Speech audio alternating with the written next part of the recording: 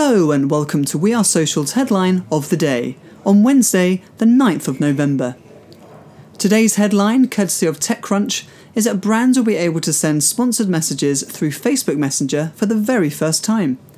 Facebook has said controls will be put in place to ensure users can't be contacted by brands they don't follow.